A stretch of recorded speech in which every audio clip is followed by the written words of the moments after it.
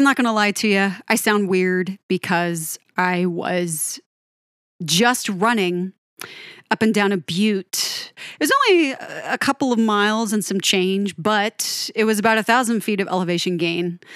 And it was the middle of the hot afternoon. I don't know why I always do this to myself. It was good, don't get me wrong, but I got quite winded and I had to slow down a few times. And when you breathe like that, it just takes it out of you. So if I sound a little bit froggy, I apologize. I didn't want to not do a Queen deep dive today. Maybe I should just talk like this because it's easier. No, I'm not going to do that. But again, apologies for my kind of, froggy voice today. It's an experience. It's different. We'll get through this, I promise. But I did not want to hold off on this dive because I've been thinking about this song now since last week, since I did my last dive. And this is, drum roll please, lots of drums, lots of cymbals. We love that stuff. Bring Back That Leroy Brown. Dive number 32, track 11 on Queen's Sheer Heart Attack from 1974. This is another Freddie Mercury composition, and this is so much fun. It's one of the biggest style variations we're ever going to get from the boys. This is nothing that you would expect. I'm probably going to say that 10 times in this dive, because how can this possibly be the same band that played Great King Rat and Ogre Battle and the March of the Black Queen, and even, well, I guess Killer Queen, kind of. You can hear Killer Queen in this a bit, but this is by far one of the most fun, campiest, in the best way songs we're gonna get, and it's all Marvelous Mercury here. Wonderful, fabulous Freddie. This is music hall vaudevillian rockabilly. I know. That's a lot of genres in a song, but I couldn't pick one. And we have a little bit of all kinds of these like shuffle beats going on. And again, the vaudeville. We have some jazz. We have some Pointer Sister influences. We'll talk about that. We have some very jazzy. This is such a fun song. So fun. 118 beats per minute. So not super fast. It's actually quite comfortable as far as tempos go. But this thing is grooving along in the best, jazziest way. We're in 4/4 time signature and the key of C major. What? Yep. One key. That might be the first time ever we've had a Mercury composition in one key. Ladies and gentlemen, this is amazing. This is incredible. Put that down. Mark that down. Check that off. So as far as topic goes, ever heard of Bad Leroy Brown? Baddest man in town? This is a little bit of a follow-up to that character. Another selfish and dirty man who's out for himself, and as such, many are out to get him. There's this thing about listening to this album, Sheer Heart Attack. It's like putting your hands into a box of fun and having no idea what you're going to pull out next. And here we have, a bit of vaudeville, a bit of rockabilly and barbershop vocal harmonies, all courtesy of Freddie, by the way. A measure or two of double bass, some banjo, and even tack piano. This was the first major stylistic turn for Queen, even more than Killer Queen. And there isn't another thing like it in their entire catalog. Over a dozen albums, right? There's nothing else like this. It's fun, it's fabulous, and fast. Bring Back That Leroy Brown regularly finds its way into my subconscious, and I hum it or whistle it on the regular. In fact, for the last few days, really more than the last week, as I've been thinking about, I'm getting up to this dive, I've been thinking about this song, and it's kind of addicting. It isn't something that I think right off the bat that you find very catchy or hummable. In fact, the first few times I heard it, it was so much of a departure. I wasn't even sure I really liked it. But for some reason, the more I've listened to it, the more I enjoy this thing. It's so much fun. Freddie is in fine vocal form here. I mean, he did all of the lead and the harmony vocals with so much sass and attitude, dynamics in his performance. I mean, these falsettos and these full chest voices, just amazing.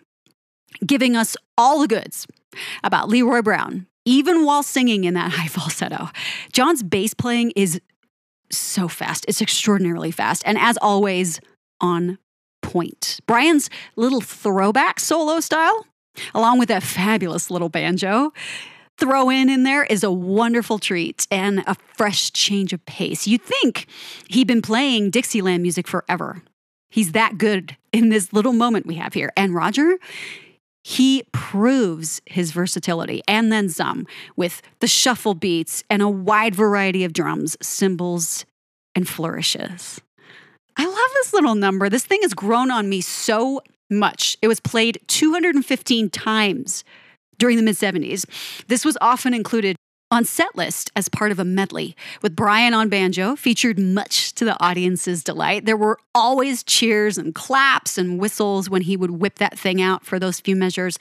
Many vocals, though, were often left out, and this song was primarily played as an instrumental number, pretty short and sweet. Freddie's piano playing live. Let's talk about that. You have to remember he wasn't formally trained, at least not extensively. He was pretty much self-taught. So watching him play this song live is very impressive. He doesn't shy away from the ivories one bit. He hits them head on with such ferocity and aggressiveness. It's almost like he's beating this piano. I think Roger once referred to Freddie as like this human metronome. He had incredible rhythm, and he was always great to play with. Roger said that so many times, that Freddie as a pianist was great to play with. His performance is just admirable when he plays this song live. And Roger adds some nice rolls and riffs that we don't get on the album version. A little bit different as performances go from one to the next, actually. You never quite know exactly what you're going to get from the guys when they're doing these songs on tour. It keeps it fun, furious, and surprising for the audience. It's great. It's too bad, though, that John doesn't bust out a double bass for that little measure or two. But at least we do get Brian on the banjo. And it's a really bright spot. Kind of makes you go, what? And awesome. All at once. All at once. It's fabulous. So about the Pointer Sisters. Yes, Freddie mentioned the Pointer Sisters as an influence for this number. And the title and the lyrics were influenced by Bad, Bad Leroy Brown, Jim Croce's U.S. #1 hit just a few years before in 1972. This song is said to be a reprise of that number. Now, when it comes to overdubs and vocals, Bring Back That Leroy Brown has 70 vocal tracks on it. 70. Wow. That's an incredible amount of overdubs for one man to do. Can you imagine how long he stood there at the microphone to get it done? And knowing Freddie, he was very, very disciplined in the studio, very methodical, and very patient from what I've seen, at least in comparison to the other guys. Freddie was the great peacemaker. He's been referred to as such by, I think, all the other boys. I've heard Brian say it, I've heard Roger say it, and I think I've even heard John say that in interviews in the past, that Freddie was usually the one, despite his very assertive stage presence live, he was usually the one in the studio that would calm down the fire amongst the other guys, because Roger and Brian would fight in the studio a lot. They both talked about that. They're very, very strong-minded, and they speak their opinions, and they had evidently some pretty controversial ones from time to time or on the regular in the studio. And Freddie was usually the one that would be, kind of get things back on course. I can just imagine Freddie standing and getting through this thing and just absolutely, no, we're going to knock it out. We're going to do this. So impressive. 70 vocal tracks. And about that low note, that C2 in the verse lyric, bring back that Leroy Brown. I can't even do it. It's so low. This one little vocal line is a bit of a mystery. I've read it was Freddie singing, and his voice may have been pitched down. I've read he simply killed himself to get the take. I've read it was producer Roy Thomas Baker. I think that's the one I've heard people mention the most. Someone tell me, if it's Freddie's voice, I'm pretty sure it's the lowest note sung on any Queen song by a member of the band. It's really low. I mean, it's not overwhelmingly low in the grand scheme of things when it comes to all music, but for Queen, you don't get those really low bass vocals from anyone. Even Brian, who has that wonderful softness and that richness in his low tone that I love so much. So if you know who that was, please tell me. I swear I read a definitive answer once, and I can't for the life of me remember where it was. Maybe it was in that Queen As It Began book. I wish I had that book, you guys. I got to dig it out of storage. I got to find it before I start A Night at the Opera. I just got to find it. So we have a little bit of praise. Drum Magazine commends Roger's drum work here for good reason, calling it a good example of his versatility. They wrote, quote, "It really shows off Taylor's versatility. He nails dozens of kicks throughout this fast and tricky song and proves that he could have been a big band drummer or ably fit into any theatrical pit band if Queen hadn't worked out so well for him." So maybe he wouldn't have been a dentist. Yeah, maybe he wouldn't have done that. Maybe he would have actually gone on to play in a symphonic orchestra. He always said he had to be in a band. He never even wanted to be a solo artist. That was always his thing. Even though he did the solo albums, he was the first one in the band to do a solo album. He never wanted that to be his focus. In fact, he was asked that question after he did a promotional performance about whether or not he was going to tour his solo album. And he smiled and he shook his head and he said, no. He said, I'm happy with Queen. And I was like, yes, yes. You tell him, Raj. It's all about the mothership, as the guys always called it. It's all about Queen. But bring back that Leroy Brown. Fast, fun, bouncy, and all that jazz, literally jazz, harmony vocals that rival many singers of yesteryear, especially that moment where we get that lovely woo woo, bring back Leroy Brown. And it's all Freddie. That's the best part. I immediately think of much older jazz and ragtime numbers from the 20s or even 50s and 60s choral groups with all of those sweeping tight harmonies.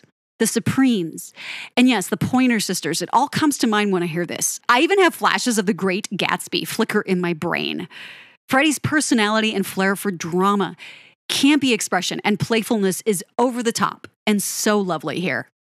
But it's interesting because on paper, this story, the lyrics, quite mischievous and even dark. I mean, we've got lyrics like, can't stand no more in this here jail. I got to rid myself of this sentence. Got to get out the heat, step into the shade. Got to get me there, dead or alive, babe. But against the fast moving pep of the dancing piano, the busy bass line, the soulful guitar, the cascading percussion, this is memorable, playful, and so catchy. I want to drive a little old zippy car down a winding road when I hear this. This is so jazzy. Even that moment in the bridge where it slows down a bit, becomes more soulful, more melodic. It moves with such ease. You'd never know this was a hardcore rock and roll band.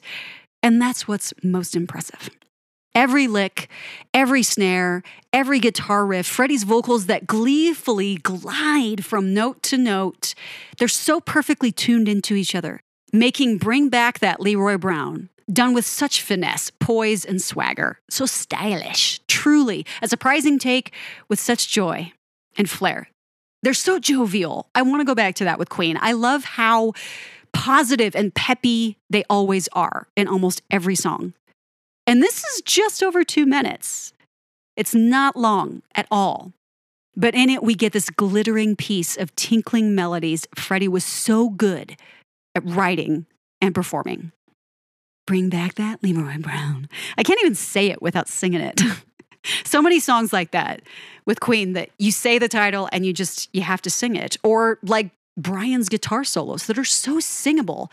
I think I read that once, that his guitar solos were voted some of the most singable ever. I mean, admit it. Yes, raise your hand, please, if you've sang the Bohemian Rhapsody guitar solo or the We Are the Champions guitar lines. Everybody knows those riffs.